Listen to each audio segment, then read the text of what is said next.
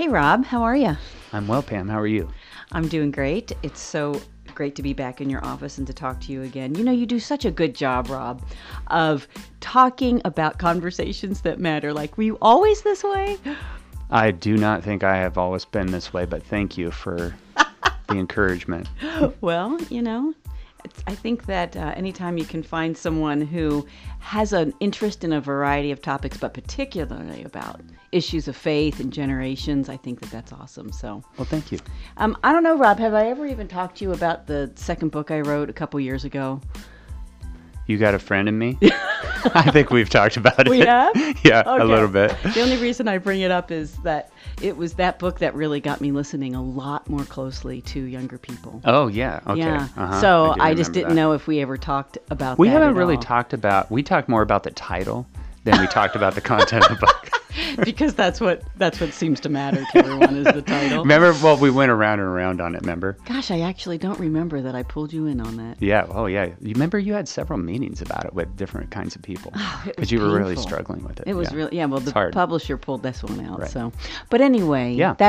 I was thinking about how our last two conversations that we've had about why faith matters, and you brought up a lot of really good points on how the culture affects our identity and how we've, bought into just the social media and our constant need to look our best and kind of branding ourselves and all of that. But I only mentioned the other book because it was during those interviews that I was kind of caught off guard by how much the way you and I and, let's say people over 40. Are you even over 40, Rob? Believe it or not, I'm going to be 47. Oh my gosh. I know. I can't believe it either. Your kids keep you young. They do. But how we talk about our faith and how we talk about spirituality and Christianity and following Jesus is really impacting how people after us, like our children and their friends and even your children at the ages that they are, they remember what we're saying and how they feel about when we talk about spiritual life. And so that's why what we're talking about here, I think, really is so important. And I thought if you were up for it, we would do like, I would give you a premise. I'd give you a statement. And I thought it's a kind of a generalized statement. And then I thought we could create an argument for and against it.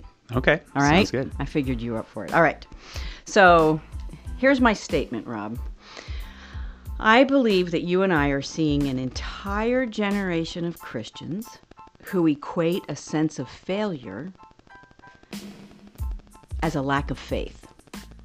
So their human perspective of becoming and being successful trumps a godly perspective of living as a person of faith. So the church has somehow sent a message that the gospel is Jesus plus your ability to be perfect. So that's my premise. Interesting. And when I talk about the church, by the way, I think that can sound, like so big and so way out there, but I think you and I are the church. With anyone who says that they follow Jesus, they represent the church. Right. But I also want to be really clear that I love the church and I never want to criticize it, but I think that there's always room for improvement. So I want to just say that up front for sure. But I've been thinking a lot about how, and I'm kind of wondering what you think about this, but, what does it look like to defend the faith today? To defend it. Like when you think about, if you and I are even going to talk about this, about young people or, even our people our own age who might think that success is what equals faith, and we want to go in and we want to talk about that.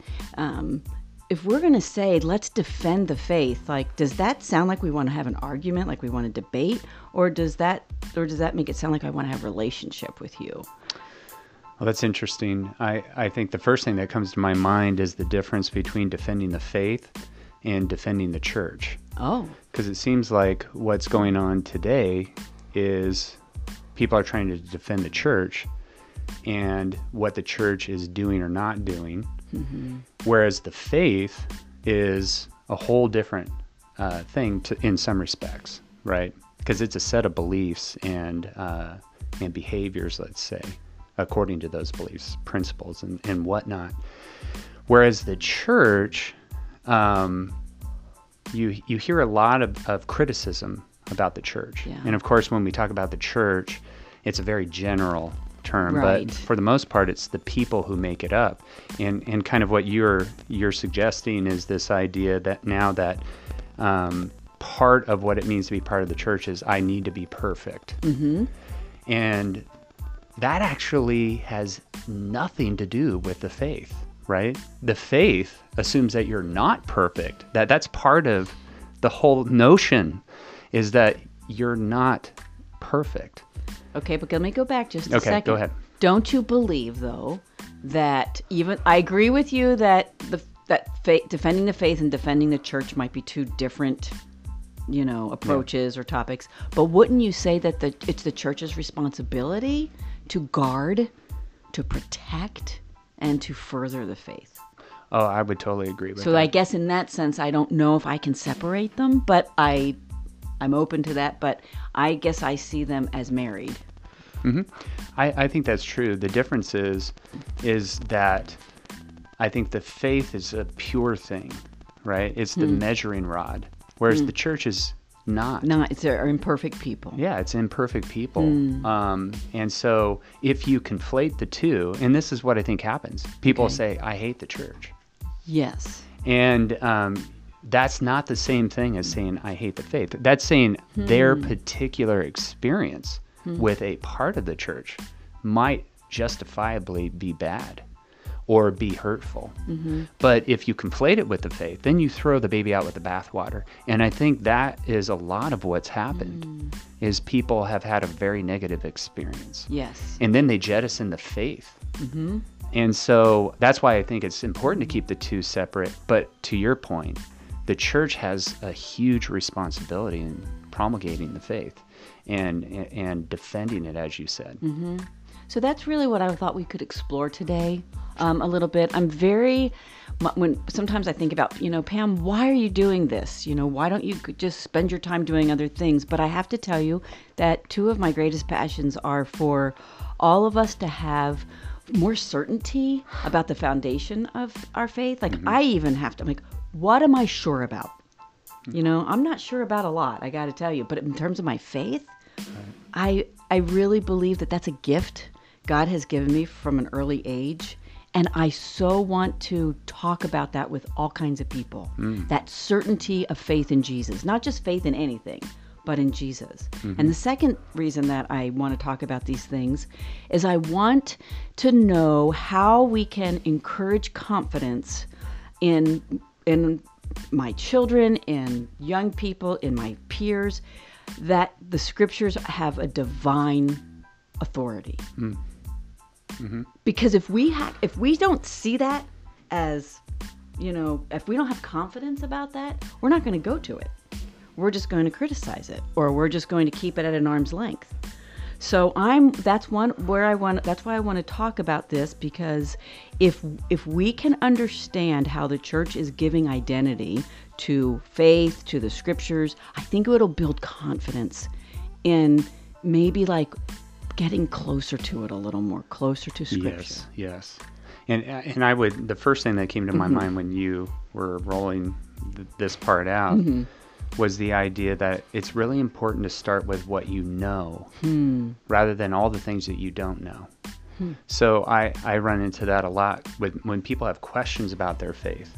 They get really wrapped up in the parts that they don't know. And then again, it's kind of the bringing the two together, like we were with the church and faith. Then they throw the whole thing out. And it's like, well, why don't you start first with what you know? And then you work your way out to the things that you don't know. Because what you may discover, what I discover, is that those things that you're not certain about aren't as important as the things that you are certain about. So I think that's an important part, because in our culture, we look at things in a very atomistic way. So we look at these real individual things and we get fixated on them. And social media is a lot like that, right? Yes. We focus on the particulars. and then we ignore. It's the whole analogy of focusing on the gnat and swallowing the camel. Okay, It's yeah. like, think about the things that you know, right? So first you start with, do you believe God exists? Right. That's Because right. if you do, then that really impacts a lot of things that you're going to encounter, right? That's right. But if you start with, particulars that you're not certain about, let's pick any number of cultural issues. Well, that doesn't change the bigger facts that you are certain about. So anyway, that's something that I've noticed has been helpful as I've talked to people who struggle in their faith, is that they take this tiny thing and then all of a sudden it can knock down this big thing. And you're like, well, wait a second. You have all these good reasons for believing this big thing. How does this little tiny thing that you don't even know about, really, you're uncertain about, affect the certainty of the other things? Well, and so I guess that's what makes me ask the question, how do we nurture then what you are certain about? Right? And as a church, how do we nurture that? So going back to the kind of the premise that I started off with, that we're equating a sense of failure as a lack of faith. Okay. Yeah. So, and I'm basically saying that we have this perspective that I've got to be successful. And if my life is successful, then I must have God's favor. I must be a person who's good standing with the Lord. Yeah. So let's just talk a little bit about is that. crazy, yeah. What are ways that, first of all, that message has come from the institutional church? Well, I think the church has stopped teaching the Bible. Oh, okay. I mean, because think about it. The Bible is so clear, so clearly against that entire idea, right? I mean, you can think about stories in the Bible where Jesus is asked questions about, wow, why is this person blind? Is it because of what they did or because of something their parents did? Yeah, Yeah, right. Like it's this sort of concept of earning everything. Yep. Like you're either worthy or you're not worthy. Like Yep. the whole idea of the rich man not being able to get into heaven is they believe like, well, the reason people are rich is because God blesses them. And So that's prosperity. so if they can't get into heaven, who can? Right. And Jesus has a simple answer. Nobody. Nobody. You have Without to be born me? again. That's right. Yeah. And so it's starting, these are basic tenets of the faith that have been addressed thousands of years ago. And So, we're still struggling with it. well, we're struggling with it, but why? And one of the reasons why, and this goes back to the sermon yesterday at church, is we're not telling the story that was passed down to us. And when you fail to teach the history, you repeat the problems. So what has happened in the church? Well, clearly, we have failed to tell the stories and remember them and pass them on, which goes to some of the statistics about biblical literacy. Right. And so we shouldn't be surprised that these problems are creeping back up again because we have a whole history of this happening, right? And so we're kind of repeating history. And which is I agree with that, but I guess I kind of want to challenge you on something a little bit. So you and I go to a church where we do teach the scriptures. The scriptures are taught. I hear it from the pulpit. I know that what our church believes. And I've visited a lot of churches here in the Portland area, and I hear the scriptures being taught. So I guess I'm thinking there's something even more subtle going on with that. And here's what I believe. I think we teach that, but then somehow in our conversations with people, we're still coming across so capable, so independent, that we're not admitting our own need and dependence on Jesus. And so those stories are good, and I think we need to teach the scriptures. But Barna came out with some research, I'm not sure, maybe a month or so ago, about how young non-Christians talk about spiritual matters a lot more than older adults. And what I thought was interesting is that they're very curious about spirituality, in particular Christianity. They want to hear more. But the way that it influences them more than hearing a sermon is that one-on-one relationship. They said they would be far more interested and far more engaged if someone were to talk about their faith one-on-one, which we know this. But so I guess what I'm saying is, even in that one-on-one, are we still showing, kind of like what you're saying, for thousands of years we've been telling these stories, but I wonder if we're telling our own stories in a way that's like, well, I finally got my act together and now I'm growing in my faith. Are we telling it that way? Are we telling the story of, it's by God's grace, I failed, but Jesus showed up time and time and time again? So I guess what I'm saying is, maybe we're too capable. We're at least expressing that we're too capable, and that's sending the message to people that's saying, what do you need faith for if you've got it all figured out? Well, I would say a couple of things. One, we're not even having the conversation because we're not even relating to each other. Oh. So David Brooks just had an excellent TED Talk come out about his second part of his second book. Okay. And basically what he said was he was lonely. He said, here's what happened is he was wildly successful. If you don't know who David Brooks is, he's a political pundit. He's on TV every day. Excellent writer. Excellent writer, has become a Christian. But what he noticed is on the weekends, he was just absolutely alone. And so he cites all of these statistics on the increase of isolation. Okay. And the increases in anxiety and suicide. And he's correlated with that, you mean? Oh, yeah, absolutely. Okay. And this is well researched. Right. So let's take it back to the church. Okay. The church is a relational body. Yes. But there's a couple interesting facts. One is, how do you count church attendance? Well, now it's like once every 6 weeks is considered a regular church attendance. Right. So when we come to these ideas about do we teach the Bible? Well, sure, we teach the Bible at our church. But when it comes to the conversation, when does that ever happen? So how do you get your relational needs met? Well, you get them met online, right? Which is not satisfying. Yeah, and what do you see? Perfection. Right? So that's a lie. It's an image, right? Yep. And so the church is an embodiment of Christ. And it's so necessary. So David Brooks ends his talk about this sort of way of experiencing joy. He distinguishes between happiness and joy, right? Okay. Happiness is a fleeting emotion. Okay. Joy is ongoing. Is ongoing. It's fulfilling. And joy can be had in the midst of struggle, right? Which is a biblical concept. And he says basically, and he points to the fact that, your faith has a big role in this, but then your community, and it's not just any community, it's a community of authenticity. Now, in the church, we're not super authentic. Maybe we can pretend to be authentic from the pulpit, but when we get together, if we get together, we don't get together enough. So when we do get together, it's fairly superficial, and you don't have a whole lot of time to go deep, and nobody's set up to share their faith, right? So I think this is part of the problem. So you have a whole younger generation. They're not hearing people talk about their faith.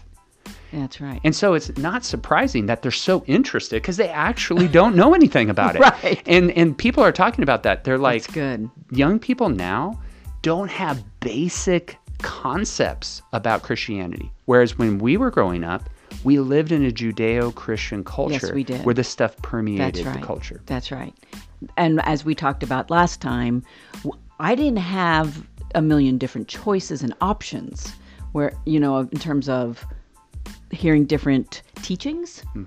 And now you can, that can be good, but it also you can infiltrate false teaching into that. Yeah, oh, absolutely. So that's where, again, going back to our young people, their curiosity is great. It's so strong. And so how are we going to defend the faith of Jesus in this new, atmosphere? Yeah, well, I think you've probably heard this before, that people don't care what you say and Right. care what you know. And Do they know that you care? yeah, Right. know that you yeah, care. Absolutely. Well, I think there is a reason for that phrase. That people want to first know that you actually care. And what does that look like? I think caring at, the lowest level is being intentional about connecting to people relationally. Okay, so to think about the students here at our university who have told me over and over that they'll go into a church and either they're ignored or they just can't get involved, or so what is a practical way that if you're going to step into a house of worship, that we can start building a relationship with someone who may not come back the next week? Well, I think people come back when they feel connected. And it's the reason why we do anything, right? Is that we feel wanted. We feel wanted. We feel a connection. And I think what the church needs to do, the church is still operating in the old way. Okay, what's the old way? The old way is you go to church. You just show up. Yeah, you show up. Okay. Right? And when you think about, like, let's say design thinking, the first part of the design thinking process is empathizing. So when you describe a student, let's say, and you're empathizing with them, Yes. they don't feel connected and they're struggling, right? Okay, well, as a church, what we need to do is say, okay, it sounds like there's some problems. You defined a few of those problems. Okay. I come, nobody welcomes me. Right. I don't know what to do, and I don't know if I should come back because I don't feel like they want me here. Right. Well, then you start designing solutions to that. But that's going to mean changing.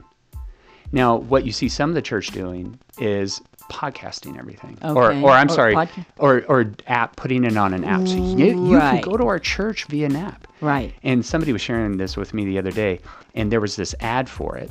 And they're like, look, you can connect with all these people. And they show all these people worshiping, and they show some. Right. But the interesting thing about it is nobody's on their phone.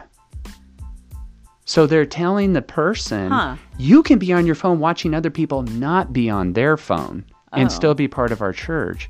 And you can't. No. So these poor people are disenfranchised. So now the church is basically saying, go form your identity on your own. Right. And that's a very lonely feeling. Well, and it's also, to your earlier point, you're letting them go. Yes. And you're saying, take whatever influences come your way and go figure it out yourself. Yeah. And then you wonder, well, why do you think we're losing generations? Right. Because we're just casting them off.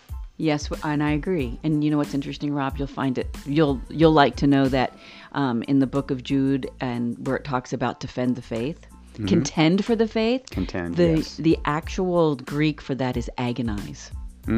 So I think we need, as a church, how can we agonize to bring them in, to connect with people, to say, we really want to know you. Like, how can I listen deeply to you? Agonize over it, not just come up with a new program.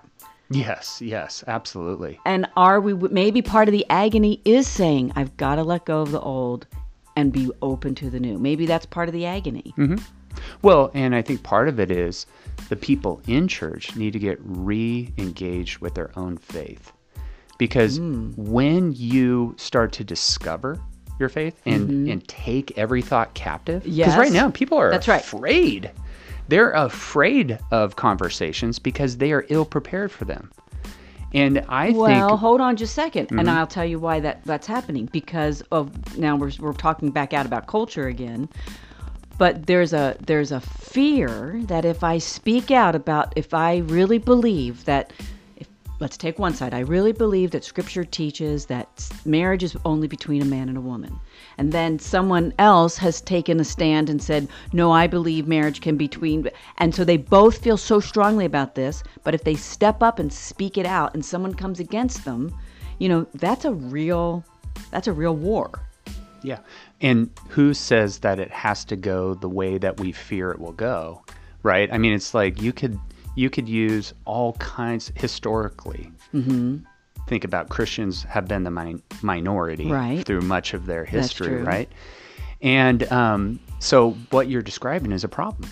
Yes. Okay, so you say, okay, well, let's design a solution to this problem. I really loved what Rick Warren said. He said, hey, look, we need to do some work on demonstrating how if I disagree with you, it doesn't mean I hate you. That's right. I Okay. agree. That's an interesting insight. So you'd say, okay, well, now how do we prepare the church to make that case, right? To say, well, here's why we can't get into this argument, because there's a belief that if I disagree with you, that I hate you. That's okay, right. then that seems to be the first step, is to take that thought captive and say, all right. But again, going back to this idea that we're not preparing people to confront the challenges that the church is facing. What we're doing is we're trying to do business as usual and right. expect a different result. Well, maybe we're trying to please too many people. Yeah, I think what we're doing is we're living in fear. We're right? living- You okay. gave the example. You literally said the word fear. Again, going back to the scripture, that's the one command we're given the most is do not be afraid, right? That's right. Do And not be dismayed. But That's we right. are a fearful group. Very fearful. Yeah, we're very fearful. And again, going back to the idea of not fearing, why? Because we have faith. But when you don't have a solid grasp of that faith, you're not going to be strong in fearful times. That's right. So I think there's So some... we need to. You're saying like even Yeah. you and I. Yeah. We need to. What is it? What do we believe? Yeah, exactly. So Yeah. what the church is tending to do is externalize its problem. Hmm. Is say, man, there's a problem out there. No. There's a problem in In here. here with us. Yeah. Yeah. What we should also be looking at as a church, say, oh, there's a problem out there? Good. Guess what we do? We solve problems. Yes, we do. But now... And we listen.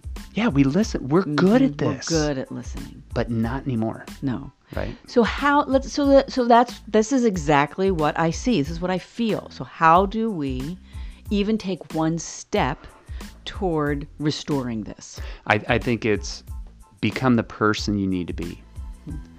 Again, going back to externalizing, we have to ask ourselves, each one of us, to say, am I the person I need to be so that God can use me the way he needs to use me?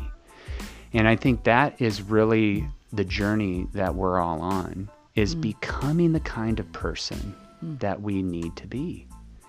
And that may be, what do I need to know about my faith? What do I need to be reminded about my faith? And going back to something you said earlier, it's not enough to teach the Bible. No, I love the scriptures, and I love to hear teaching. It's but super you're important. Right, it's not enough. But what our history did was repeat the teachings we must have on the forefront of our mind, so that they don't get into the background and eventually be forgotten. Well, that's right. I mean, that's basically how false teaching gets into our minds, into Absolutely. the church, into everyone. So I was thinking about how I was just thinking about how, remember how last time we talked about how we've complicated the faith? Yes. Okay. So one of the first things that when I see a solution to this is to just talk about Jesus and who he is. Yes. Recreate the wheel. Okay. Okay. This is what we have done a lot. Okay. This is why you see a lot of people migrating to higher church. Okay. And the reason is they want the moorings, the foundation. So we went in this massive non-denominational mode, and guess what it got us? A lot of shallow people. It got us in trouble. A lot of trouble. And it kind of goes back leaders in to trouble, arguments that people like Jordan Peterson are making to say, hey, there's a reason why we need to pay attention to these ancient Truths. because they're hard won. Yes. There's a reason why they persist and none of the other ones did. Yep, that's right. And what we do is we repeat the mistakes. As we started out this conversation, we're repeating mistakes. So we repeat the Apostles' Creed every month, Yes. right? When we do communion at Yep. our church. Why? because we have to remind ourselves who we are and who God is. And we're not doing that enough in our churches. And so what we're doing is we're trying to say, oh, just Jesus. Well, what does that even mean? Who is he? Yeah, there's 2,000 years of theology of people working out some serious stuff. And one of the things I think you and I have talked about, or maybe independently with Joseph, is the church is dealing with major issues, right? That's right. Each generation. Each generation. And ours is, what does it mean to be a human being? Which goes to your point that's exactly of identity. Right, of identity. Yeah. And what does it mean to have a body? Remember, he brought that up about how that's kind of our conflict for today. Absolutely. Is the body. Absolutely. And guess what? The church has answered that question. Yes. Think of all the catechisms we That's have. right. Right? The first thing in the image of Heidelberg God. Yeah. Catechism is, you are not your own. That's right. Right? Wow. I mean, question, answer. And you think about the hunger right now. Bring the catechisms out. I mean, if anything, what the church should do is say, hey, why don't we bring out, it's like, you remember when the law was rediscovered? Yes, right. Yes. You should write a whole book on that. Because everyone ripped their clothes off they're saying, like, I've never heard this before. Why didn't you tell me? And that's exactly what this generation is saying. And everyone fell to their faces in deep repentance. Yeah. So, I mean, think of the opportunity we have right now. That's right. The opportunity is bring it out out. the good stuff that's been there for thousands of years, and these kids will eat it Yes, up. I agree. And with that, I think that they'll want to know the person of Christ. Yeah. And we can then say, faith is a gift that you don't have to earn.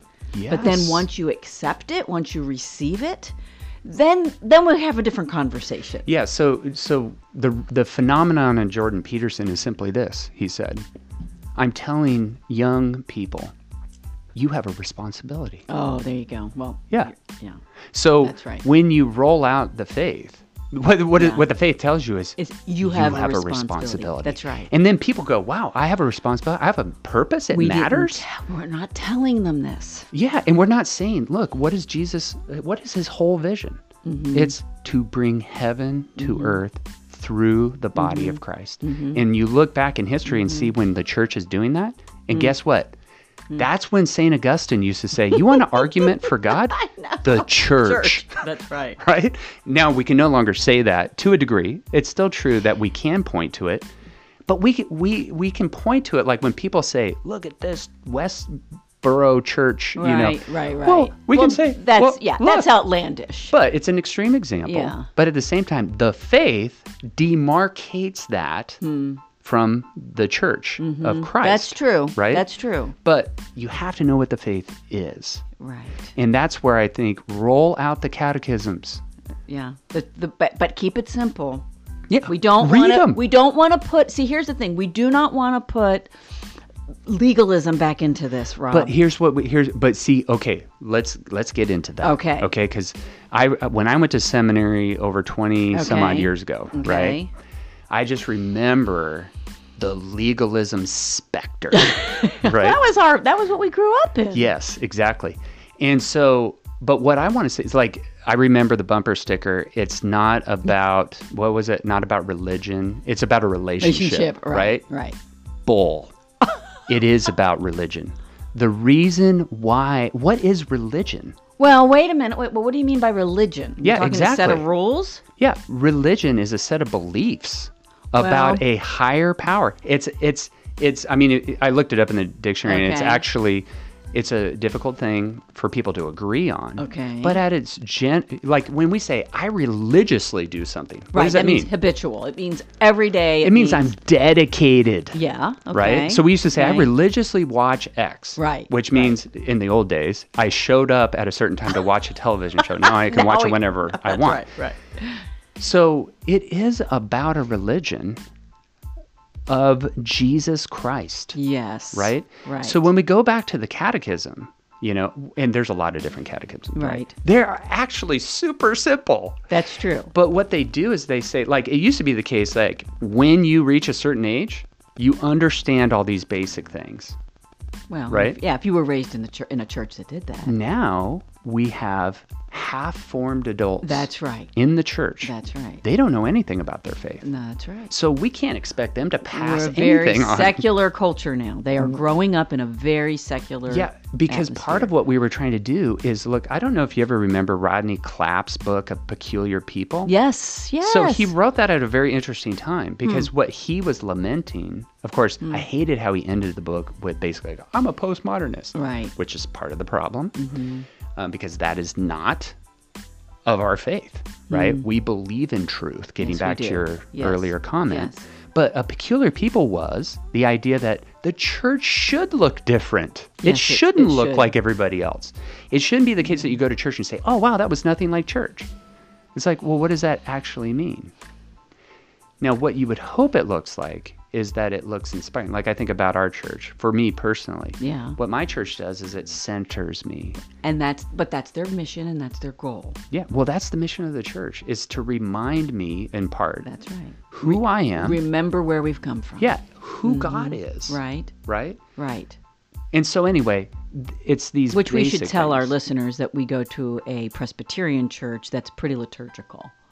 Well, I wouldn't go so. Yeah, it has It has elements of it's liturgy. higher. Yeah, It's a little higher. Yeah, It's not yeah. super high. But I it's, wouldn't call it liturgical, but yeah, it is for some people. It would seem high church. Sure. Yeah. Okay. Anyway. But yes, I agree. It centers us, and that's really the purpose of church. But you can express it any way that Yeah, I mean, for that's the sure. beauty of living in a free country. But notice how remember the emerging church they used to call it? Yes. What did they start doing? They start bringing candles and they start bringing the old church back. yes, they did Right?